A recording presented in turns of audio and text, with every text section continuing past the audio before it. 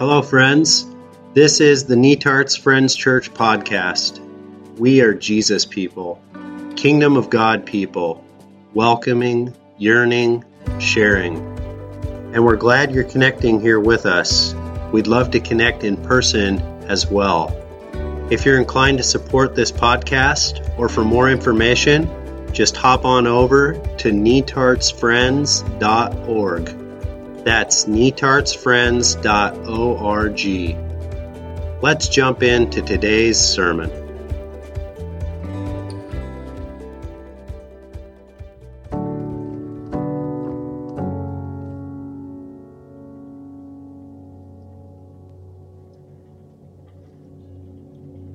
Hello, friends.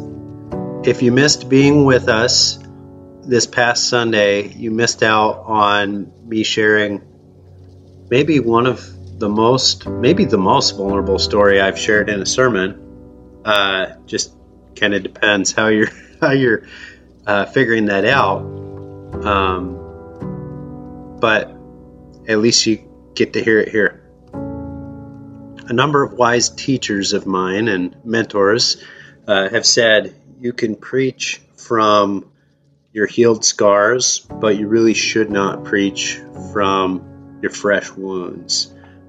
So this idea is, this is for anyone, don't go trying to preach a sermon out of something that you really should be taking care of with a spiritual director or in therapy. It's too raw and messy. But we all have experiences. We go through them, we process them, and then later they can have some real value for other people. And so today I'm sharing a story like that, a story from some healed scars. And let me just emphasize that it's not a fresh wounds story. So this story happened around nearly 2 years ago. Molly, of course, gave me the go-ahead to share it with you all. And I'm not sharing this story with you so that you can play armchair therapist with me. I don't think any of us share vulnerable stories so that advice givers want to be advice givers can offer their 2 cents. We share these kinds of stories. I'm sharing this kind of story for one, to normalize our human experience, and then secondly, to help you consider your own internal life, your own experience with God and with reality. So here's the story. It was a sunny Saturday in the springtime of 2020. The birds were singing. The robins were out, the kids were behaving themselves. Molly and I didn't have anything pressing on the docket, and so it was shaping up to be a nearly perfect Saturday in the midst of COVID. Pretty special. And so we decided that we were going to haul the kayaks down to the Trask River. There was this run on the Trask that we'd been thinking about trying for a little while. And so we were going to put in near the Air Museum and then go down the Trask and take them out at Carnahan Park near our house. Additionally, I had just been given a really cool new fishing pole by a friend, and so I was excited to try that out as well. And so I threw my fishing pole and my tackle in with the kayaks. We loaded everything up, and the plan was Cooper was going to ride in the kayak with me, and so as we're loading up, I'm starting to play these movies in my mind. I'm starting to picture Cooper and I catching this massive salmon as we're taking this leisurely family kayak trip down the Trask River. And so we load everything up and we're dropping off vehicles, and we pull into the boat launch parking area. And as we pull in, there's a group of fishermen, and they're trailering their boat. They're done for the day. And so I walk over and say, "Hey, how'd you do?" And they start telling me, "Oh, we limited out. It was a great day." And all my fishing juices just start to turn on, rise. Uh, it, I'm really playing those movies in my mind of catching a big fish, catching a salmon with Cooper in the kayak, and I'm starting to get really, really, really excited about catching a fish. Now, it was a really warm day.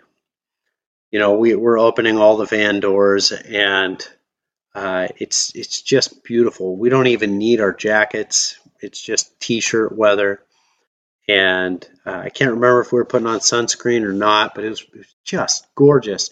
And so we're getting all the gear out, and I take that fishing pole, that new fishing pole, and I set it against the side of the van behind the open door, and I'm grabbing water bottles and snacks and life jackets and setting them down into the kayak, and Molly slides the side van door closed.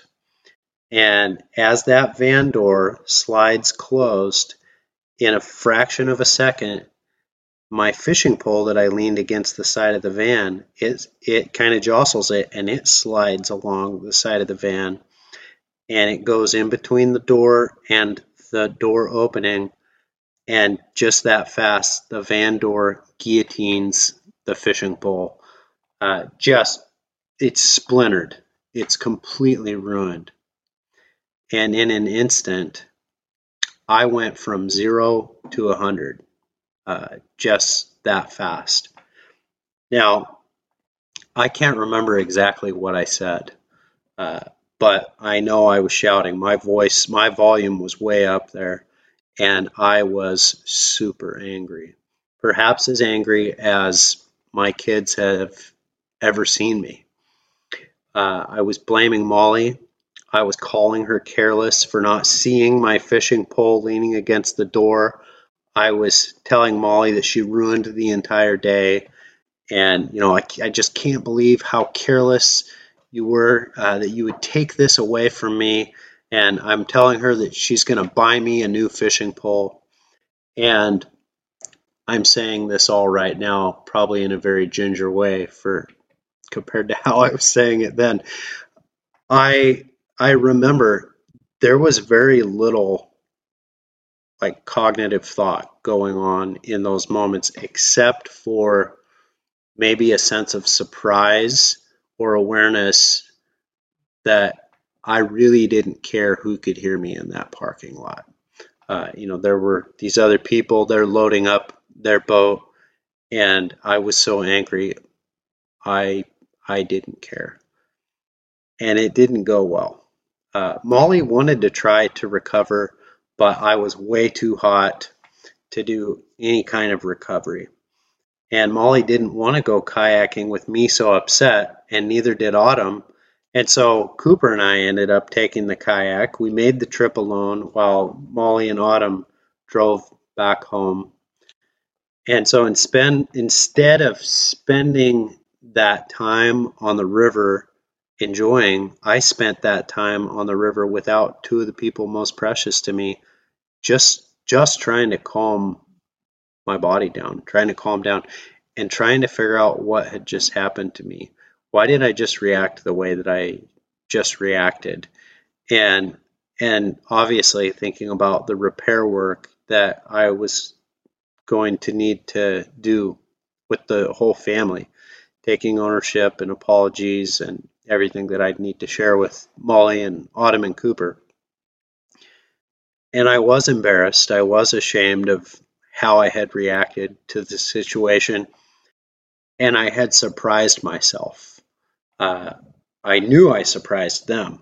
I'd surprised myself, and I knew that I'd ruined a perfectly good day.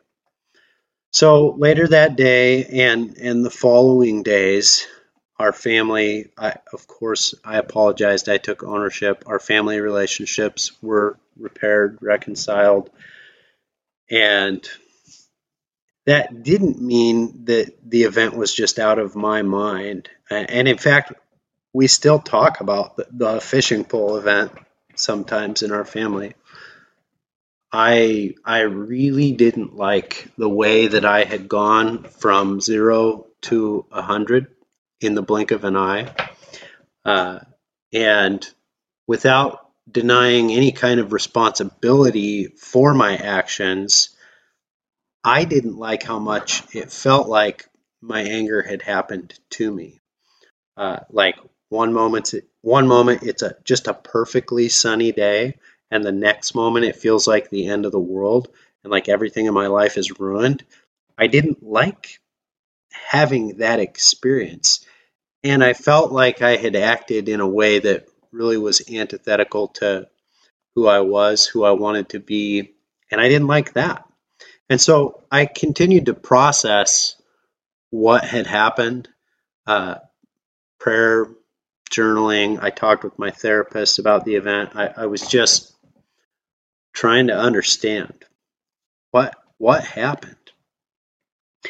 Now, throughout the New Testament, anger comes out of this combination of things. It's suffering and judgment, and you put those two things together, and it's like boom, anger.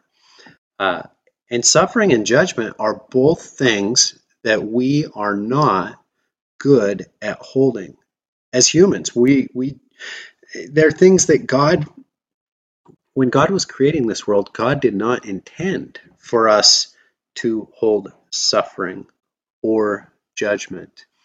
And so suffering, it's like it builds and it builds and it just creates pressure, kind of like a pop bottle. If you just have a couple inches in the bottom of a pop bottle, or maybe you call it soda, but just a couple inches, and you shake that up a whole lot, not a whole lot happens. So you pour a little more in and a little more in, and you shake it, and you pour a little more in and you shake it, and at some point you pour enough in and that bottle's going to explode. And suffering is similar. It's not just that last inch that you pour in. The trigger is rarely all that's going on in our life as it relates to anger. No, it's every single inch that you poured in and every single shake. And we may or may not be aware of how full our quote bottle is getting, but at some point it's like the bottle runs over. Our suffering is overflowing. And from that point, when your suffering is like overflowing, it is really easy to switch into judgment mode. And you've got this perfect storm of anger. It's, I need someone to blame for this suffering. And we turn other people's mistakes and their wrongdoing into their identity. And someone should have to pay. And boom. So Scripture invites us over and over to let Jesus carry our suffering with us. Hebrews 2:18, because Jesus himself suffered when he was tested and when he was tempted, because he suffered, he's able to help those who are being tested and being tempted. Peter writes, he will lift you up in due time. Cast all of your care, all of that anxiety, all that suffering on him because he cares for you. And so it's don't hold this suffering alone. And then Scripture explicitly tells us we are not the judge. The good news is Jesus is the judge, and Jesus will judge the things that cause suffering at the end of history. It's not ours to judge. So you look at that, underneath anger, there are always these more vulnerable emotions of suffering.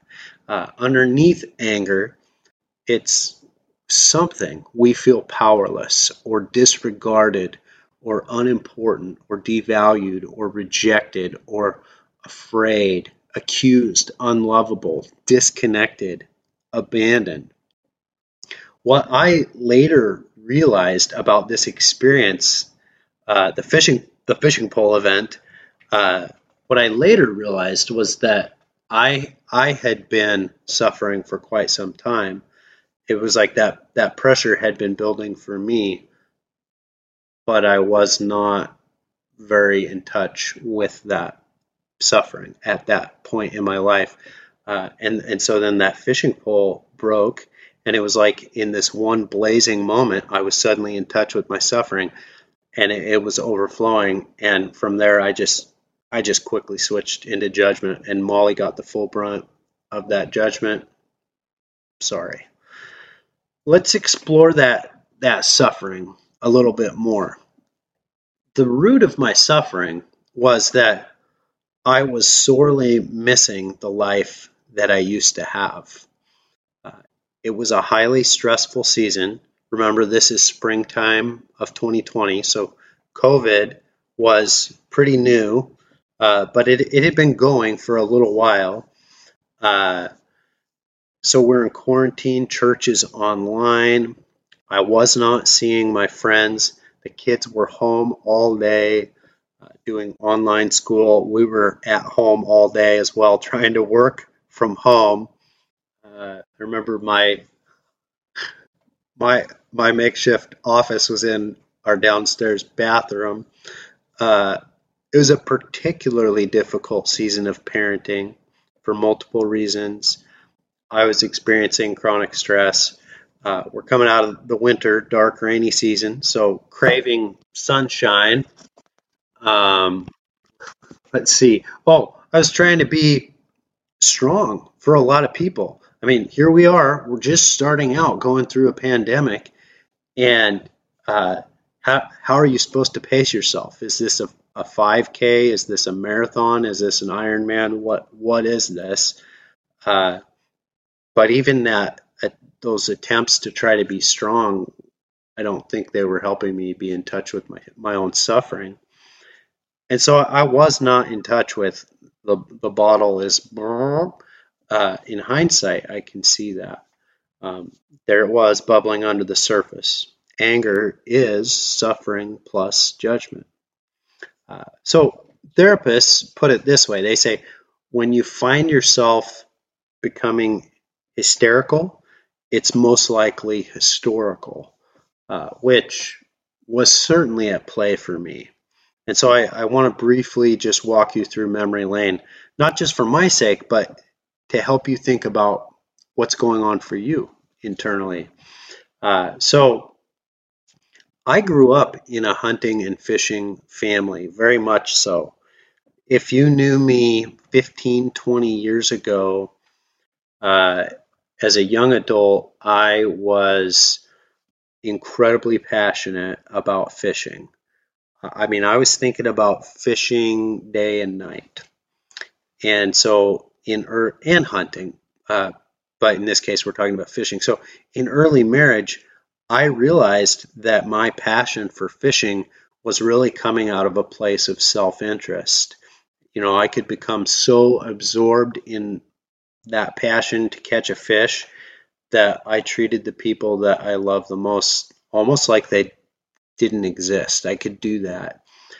And so as I realized that, it wasn't that fishing was bad or that fishing was unhealthy, but my relationship to fishing was self-centered and potentially addictive. And so the Spirit helped me realize much earlier in marriage, that self-sacrificial love meant I needed to orient to fishing differently. And so I reoriented to fishing differently, which meant that anytime we did go fishing, which wasn't nearly as often, it was not really about, oh, we got to catch fish. It was about being together in nature. And so that was some of my own personal history that was at play. Now back to the day of the fishing pole event. There we are. We're in that boat launch parking lot area, and I'm already feeling this passion to catch this fish. And then these guys tell me, yeah, we limited out. And it's like, I had not felt a passion like that to catch a fish for years and years and years. That day, in that moment before that fishing pole broke, I really, really, really, really wanted to catch a fish. But what I realized later is it it wasn't about catching a fish. Uh, it wasn't about the fishing pole. I was longing to return to a past version of my life. The fishing pole and catching a fish represented that past version of my life that I was just longing to get back to escape to. Like, I want to go back to a time when there was no COVID, when parenting was easy, when get togethers with friends were the norm, when our church family was together. And so when that fishing pole snapped, then suddenly it's like for the first time I was fully in touch, fully aware of all that suffering and all that longing. And in this instant, it's like that's just overflowing. And I just switched to judgment, a task that belongs to Jesus, not to me. And so then I'm saying ridiculous things. You know, Molly, how could you take this away from me? As if she's responsible for all of this, which is completely inaccurate. So in conversations with my therapist,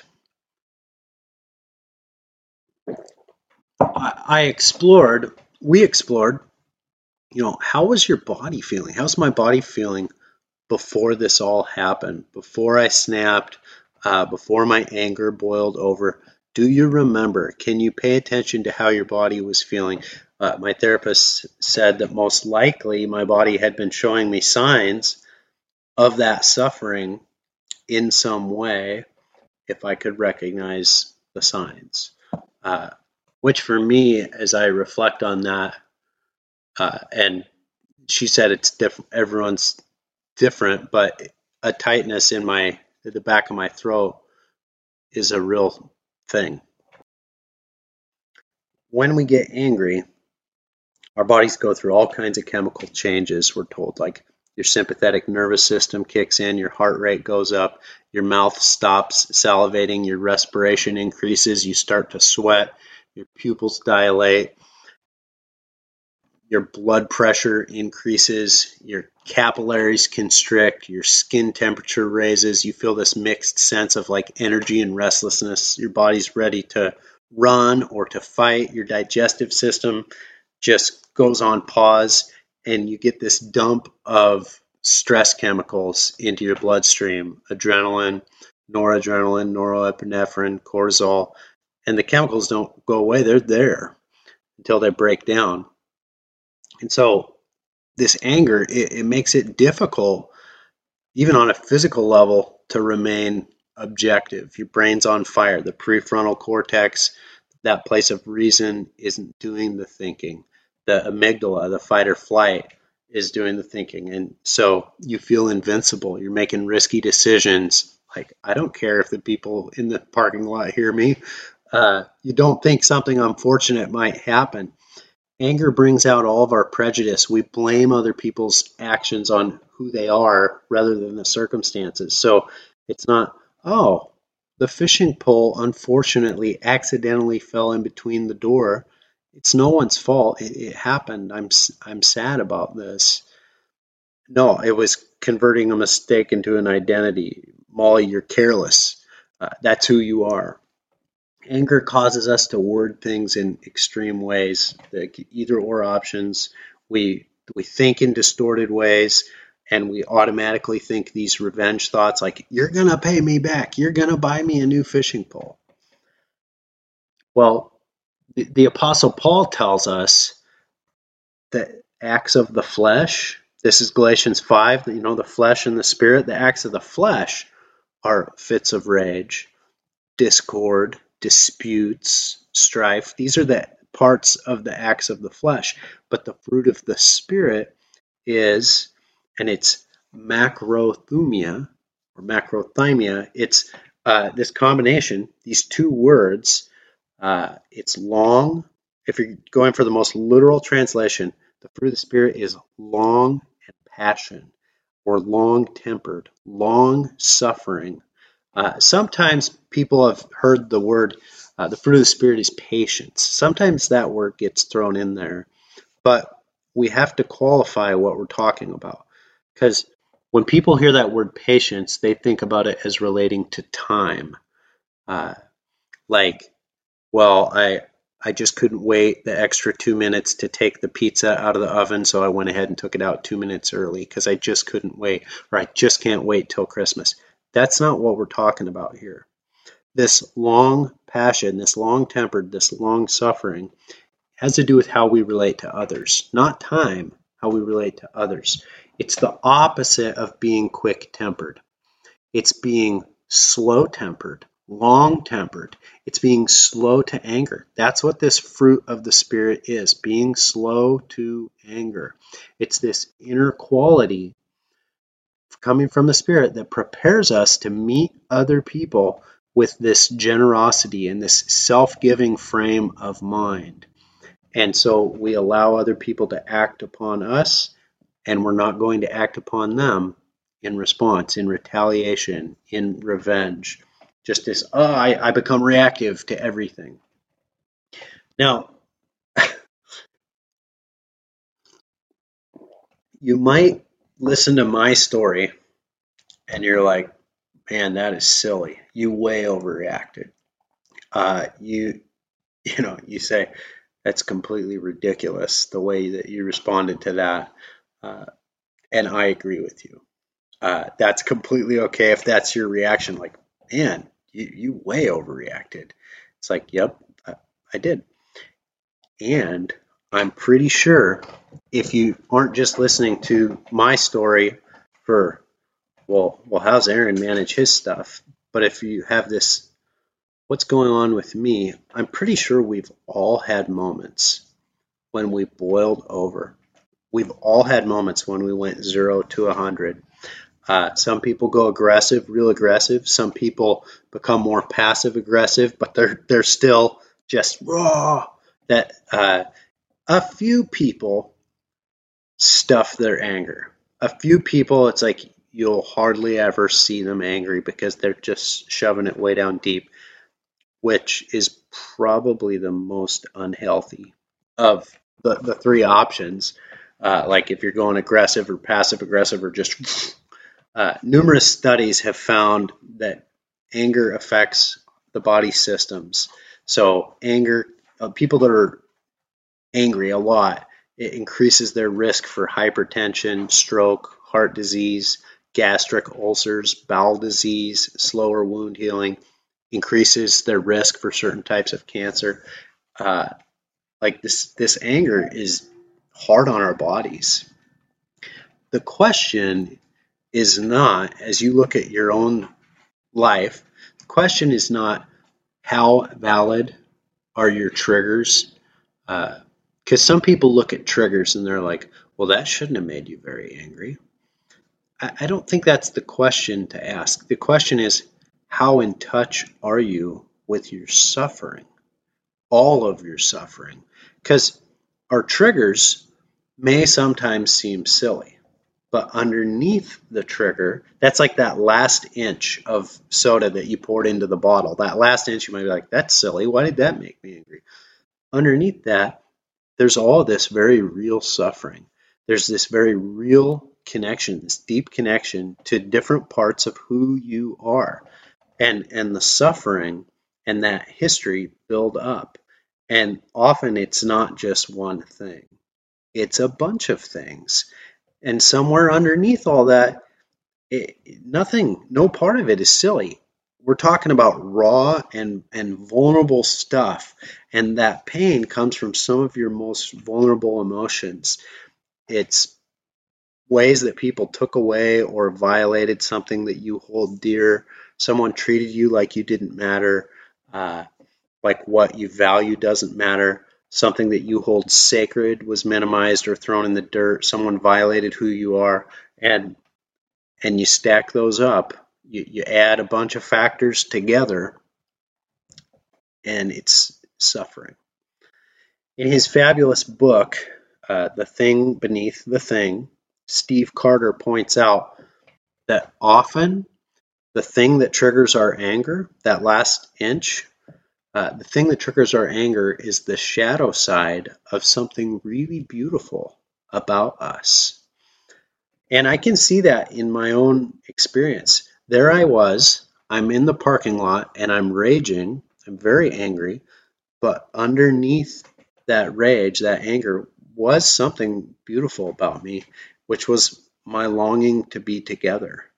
I, in that desire, like I want to get back to a different time in life, was this longing. I want to get back with family and friends and church family and nature and this old sense of uh, the way things used to be, who I used to be, connected.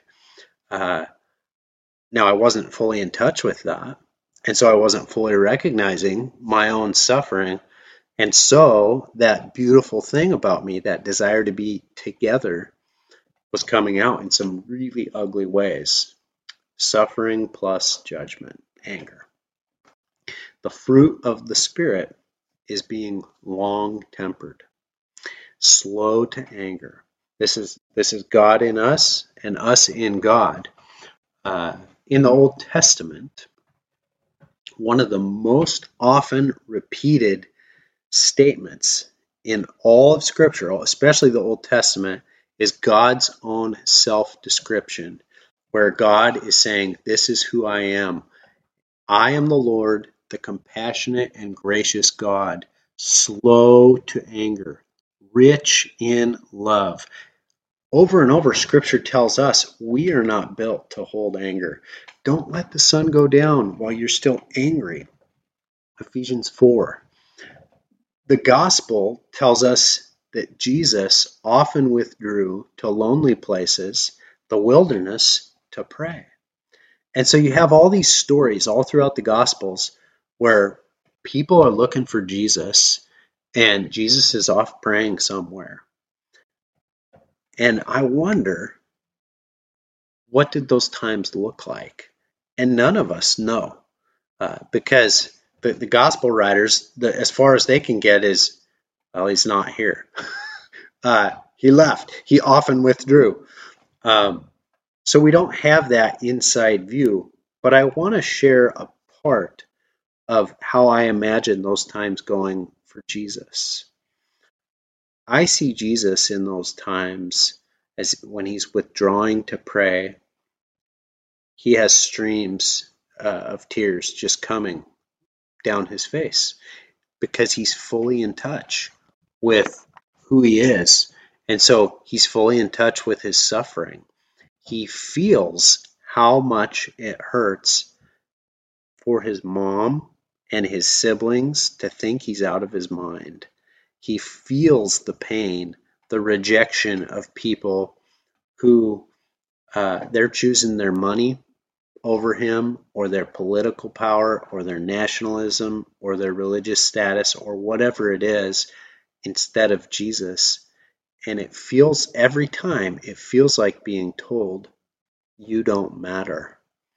What you hold dearest doesn't matter. And he feels that pain, not just for them, but for him. And he feels the pain of so much suffering, so much brokenness, so much evil in this world. And so I see him there in those moments with the tears just streaming down his cheeks, and he's expressing that suffering to the Father. Even Jesus, the judge, we could say, well, Jesus is allowed to be angry. And there are good arguments to be made for, yeah, God holds anger in a different way than we do as humans. But it's interesting that even in his humanity, you see Jesus, it's like he's waiting. He releases judgment to the Father in his humanity. He's waiting until a different time to be the judge. And so, like, even on the cross, it's not, I'm going to judge you guys. It's, Father, forgive them. They don't know what they're doing. And so Jesus is letting the Father somehow hold that suffering with him. How in touch are you with your own suffering? You bring your whole self with you every day into every situation. So you walk into a situation and you have your history with you. You have every story, you have every desire, every hope, every fear, every time you were belittled or made fun of, or every word of love you have ever received. And all of that's there. It's churning inside of you. It's under the surface, bubbling, part of who you are. And so remember, it's like every single situation you walk in, if you find yourself becoming hysterical, it's probably historical. And so we want to ask that question: how in touch are we with our own suffering?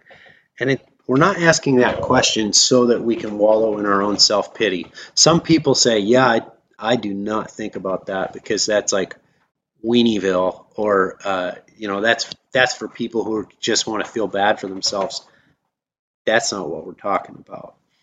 We're trying to get in touch with our suffering so that we can bring all of who we are to God. Are you regularly bringing all of who you are, including your suffering, to God? Are you in touch with those most beautiful parts of who you are that are being minimized or violated? Are you able to express to God not just the one thing, the trigger, but this buildup, uh, all the things, and how much it hurts, and how it touches your past, and your hopes, and your wounds, and these deepest parts of who you are? And in that place of deep prayer, contemplative prayer, are you able to listen to God, the God who speaks to that suffering? And can you hear? I can't speak for God, but I can think about when I've heard God speaking to me and telling me in different ways, identifying with my pain and telling me in various ways, you matter, your pain matters, your suffering matters, what you hold dearest matters, and God somehow freeing me to feel that, to experience that, and then somehow within that, that suffering doesn't hold that same power over me, uh, because God is right there with me in that. Are you able to bring all of that to God, and then to release the judgment, that piece of it, so that you're not coming to this place of ouch, ouch, ouch, and I have to convert someone's wrongdoing or mistake into their identity. It's you. You should pay. Can you get in touch with this reality that to someone else, you are the person who's frustrating them? Like, we're all probably annoying to someone else. They're struggling to put up with us. It might be hard to say it this way, but at some level, we're a part of their suffering. Can you get in touch with that piece? They're putting up with your shortcomings, your idiosyncrasies, misunderstandings, and they aren't converting your mistakes into your identity. They're being patient with you, long suffering, and so can you shift to have this same kind of compassion? That person, those people who are involved and connected to my suffering, I want to have that same kind of compassion for them. They matter. Their suffering matters. This whole idea, fruit of the Spirit, is long suffering. It doesn't mean God wants us to muscle through our suffering so that we stuff our anger somewhere way down deep. It's not what this is, because the fruit of the Spirit's not something that we do. It's something we receive. It grows out of our being as we are in God and God is in us.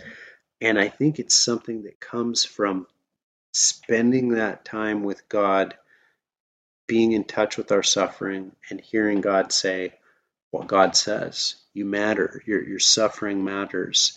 And God somehow preparing us to interact with others out of a different place, a place of generosity and that self-giving frame of mind, where we're not in this space of needing to react to everything that happens. Perhaps the Spirit even helping us to anticipate, to say, like, look ahead and say, Spirit, help me anticipate and imagine what it would look like to react with generosity towards some of these people who might pour that last inch of soda on my bottle. To help me, prepare me to interact with generosity towards them. Free me from doing this 0 to 100. The fruit of the Spirit is long-tempered, long-suffering, slow to anger. And so we're going to end today with just one discussion question. We chatted about this at our gathering, chatted together, and so if you missed the gathering, then I would just invite you to either chat with the people you're with or process this throughout the week. So remember, Steve Carter says often the thing that triggers our anger is the shadow side of something really beautiful about us. The question is, what are some of those most beautiful parts of who you are that can come out in really ugly ways when you try to hold suffering alone? So take some time and think about that question. Love you.